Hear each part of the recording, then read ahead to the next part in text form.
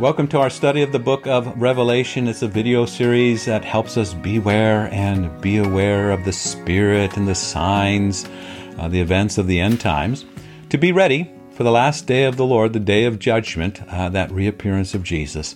But while we wait, to be blessed, to not be afraid, because we do belong to Him. So we're in a chapter-verse study of this book. Revelation chapter 1, verse 4 is our focus in this video. It begins this way: John, to the seven assemblies, so you could say the seven churches, the congregations, the seven assemblies that are in Asia.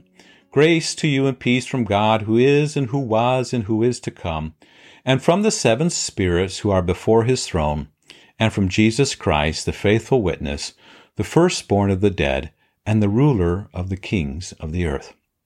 Now that little word, assemblies, the Greek word is ekklesia. You'll hear it, ecclesiastical, but it just means gathering or assembly or congregating.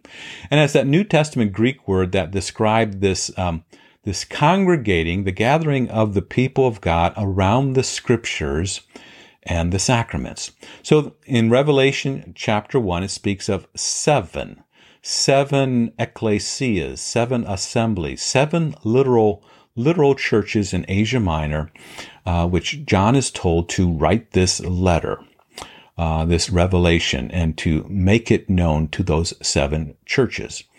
But it's also, we're going to find that this book of Revelation, this revelation of God, is not just for these physical, literal churches in Asia Minor, but for the church universal.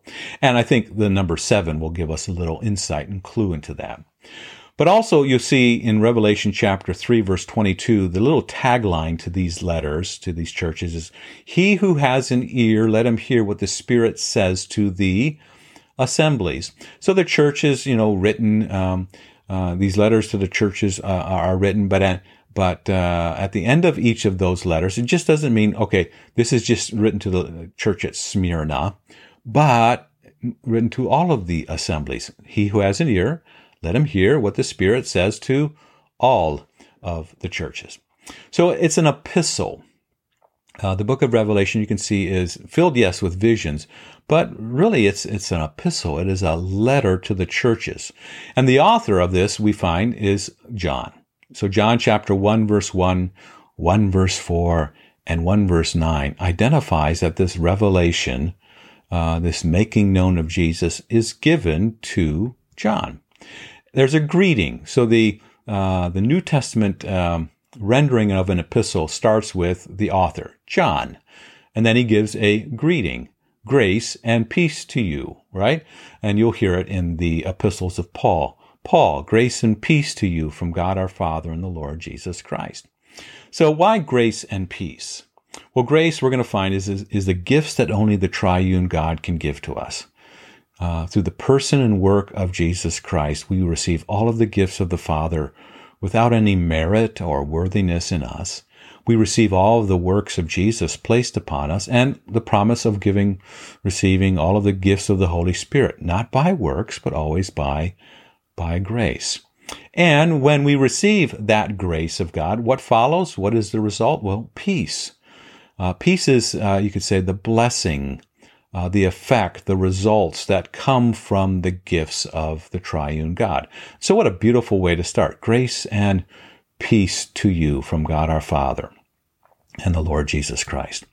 Now, these gifts, grace and peace in Revelation, who do they come from? Well, they come from God, specifically the triune God. We know this God is one God, three distinct persons, Father, Son, and Holy Spirit. And we see it revealed. So in the text it says, from who is, who was, and who is to come. Let's reference that as the Father. And from the seven spirits who are before His throne. Well, that's the Holy Spirit. Isaiah chapter 11 speaks of the sevenfold gifts of the Spirit. So we have the Father giving His gifts. We have the Holy Spirit giving His gifts. And clearly identified then in the text is from Jesus Christ, the faithful witness and firstborn of the dead and the ruler of the kings of the earth. So Father, Son, and Holy Spirit. You'll hear phrases like the one who was, who is, and who is to come, the Alpha and the Omega. Now, it is helpful to understand the nature of who this God is. And the creeds of the church help us, they give us language, right? So, yes, is the Father God? Yes. Is the Son God? Yes. Is the Holy Spirit God? Yes. Not three gods, but one God. But is the Father Son? No. Is the Holy Spirit the Son? No. Did the Father die for you? No. No, the Son did, right? So the Athanasian Creed gives us language to talk about the Godhead. Let me just give you a quote. And the Catholic faith is this, that we worship one God in Trinity and Trinity in unity. Catholic means universal. All times, all places, all people, everywhere. This is what the Christian church believes. This is the faith, that we worship one God in Trinity and Trinity in unity, neither confusing the persons nor dividing the substance. It goes on to say, for the Father is one person, the Son is another, and the Holy Spirit is another. But the Godhead of the Father and of the Son and of the Holy Spirit is one, the glory equal, the majesty co-eternal. Now you might say, well, that's a mouthful, but it's just a helpful way to say that we have one God in Trinity. So one God, three distinct persons, and we don't confuse the persons. The Father is not the Son is not the Holy Spirit. We don't divide the substance up, right? The Father is God, the Son is God, the Holy Spirit is God. But one God, three distinct persons, always giving to us his gifts. Again, Revelation chapter 1 describes this grace and peace that comes from who? From God, who is and who was and who is to come. That's the Father. From the seven spirits who are before his throne, the Holy Spirit. And from Jesus Christ, the faithful witness, the firstborn of the dead, the ruler of the kings of the earth. So this book of Revelation, again, the word just simply means to make known, to reveal, to pull the curtain back. To pull the curtain back, to understand that the triune God is giving us all of his gifts. Father giving us all of creation, all that we need, the Son giving to us all of his work, and the Holy Spirit giving us all of his gifts. And so, in times of tribulation and suffering and persecution, we need to hear that, right? And so, the book will help us beware and be aware of the events and the signs, the spirit of the times, to be ready, though, for the last day, the promise of the reappearance of Jesus, but receiving all of the gifts of the triune God, that we are encouraged to be blessed and to not be afraid, because we do belong to Jesus.